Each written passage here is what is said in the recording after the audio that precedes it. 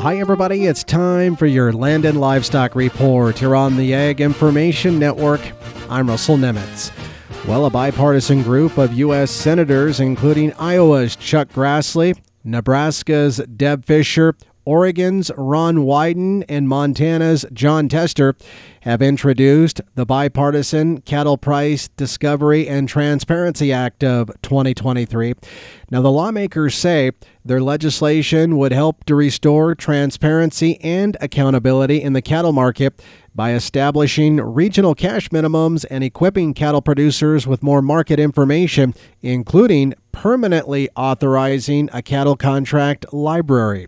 They say it's past time for Congress to stand with independent cattle producers and put an end to the cozy relationship between large meat packers and big cattle feedlots.